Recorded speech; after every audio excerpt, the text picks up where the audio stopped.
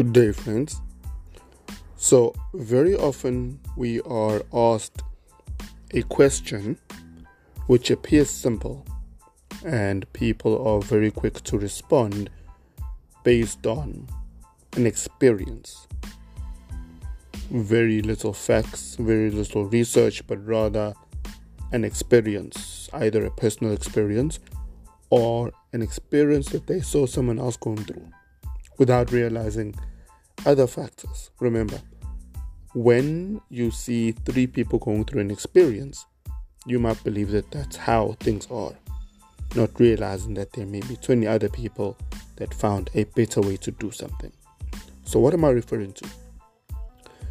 Someone asked in one of the groups that I'm involved in whether it is better to buy using a bond or whether to build because they're tired of renting. And I'm going to extend that question a bit more. Is it better to build cash with a bond, or is it better to buy cash? And that question isn't as simple as it may seem. You see, many people would simply say, buy the house cash. Some others might say, if you don't have the cash, build slowly but with cash. Avoid the debt. And this goes back to, again, a concept I spoke about with debt earlier, and the myths and beliefs that people have about debt. But that's something we will get back to another time. Very few people would say get a bond. And this is simply because debt is seen as something bad, which is understood, and it's understandable. However, there are a number of factors that many people would not consider regarding this topic. For one, what if we actually did the calculations? For instance, let's say someone says, do not take the bond.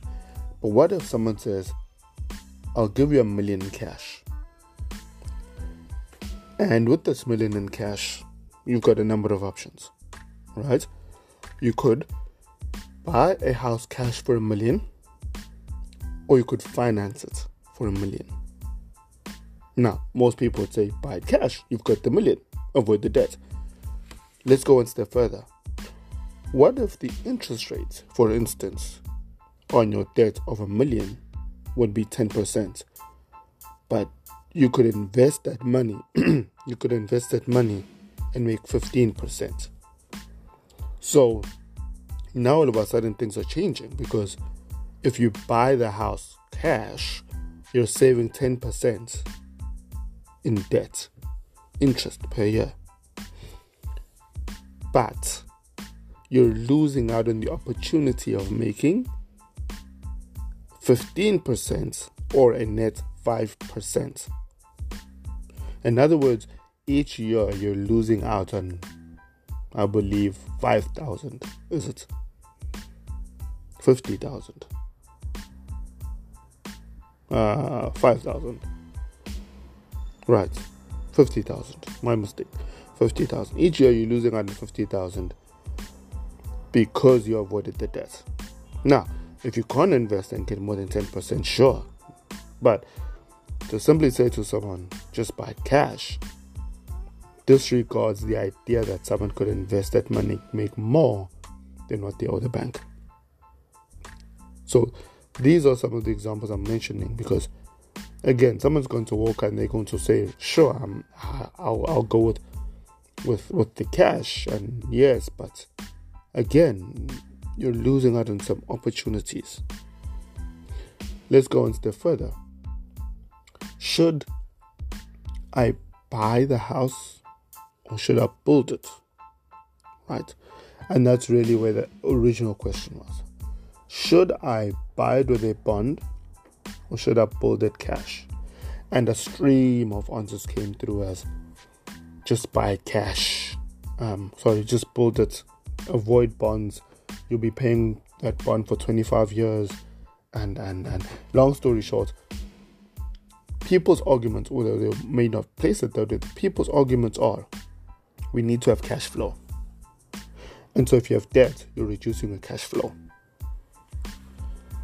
However, here's a small catch. If you build that house cash,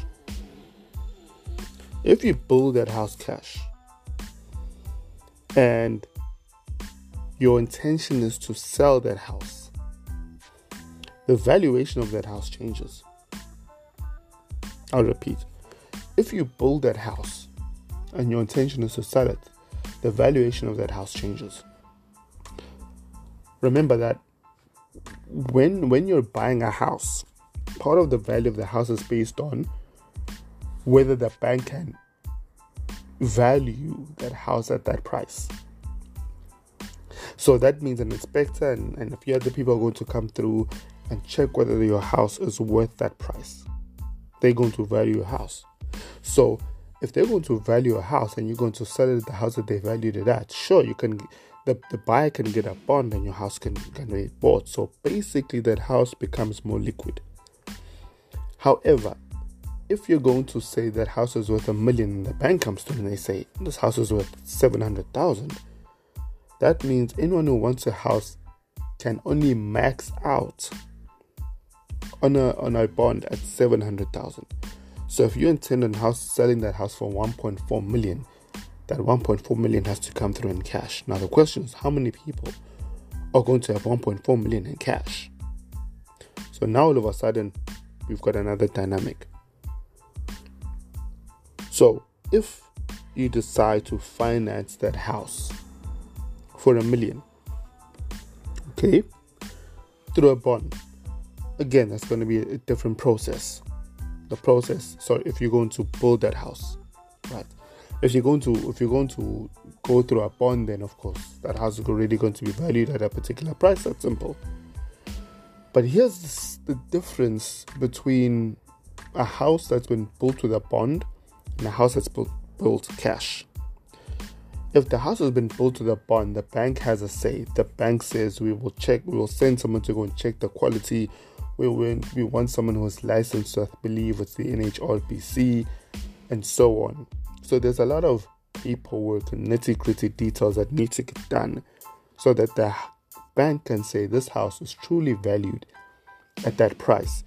Now that becomes important because should you want to sell that house, then you will essentially have all the paperwork and all the evidence which would support that house would be worth over $1 million. But if you bought it cash, or if you built it cash, we need to realize that when you're building it cash, in many instances, people use cheap labor. The problem with cheap labor is it doesn't pay attention to detail. Let's assume we used a construction company. Similar situation. So now what happens is you've built your house for, let's say, 800,000, 700,000, and it's beautifully done. You decide to sell it 10 years later. At this point, you're assuming that your house should be worth an easy, 1.4 to 2.1 million, having bought it for 700,000 over 10 years. You walk in and the person says, your house is worth 800, 900,000. What is that based on? The bank will only give out 7, 8, 900,000, maybe $1 million. So 10 years later, your $1 million is worth less than it was 10 years ago. And they will only now offer it for $1 million. Why is this? Again, it's what the bank is going to offer. So this is what I'm saying. The question as to whether to buy a house cash with a bond or to build with a bond lies in what your intention is in the future. If you intend on living there for the rest of your life, you build it cash because you don't need any liquidity in that house. If your intention is to sell it, you want to finance it. And the reason you want to finance it is so that when you sell it, you're selling it at the value that the bank would agree to. Now, it's going to increase the price at which you're going to pay in order for that stuff to happen. There are get around those things, legal words, but for now, it will increase the price. It will increase the value. So it's not a simple question as to cash or bond, build or buy. It's a question of what is your intention moving forward with this property. That will then determine your direction. It'll be very easy for someone to simply say, look, the bond takes 25 years. You can pay a bond off in less than 25 years. Someone else says, yeah, but it's 25 years of yes. But again, there's another part, and perhaps this should be in the next discussion. Inflation. It is a fundamental, it is an important topic that goes unnoticed. Inflation, deflation, and interest rates. Those things are super important because once you understand that part, you'll quickly realize that sometimes what you thought was real isn't. Anyway, I'm the FG of the Investment Education Show, signing out until next time.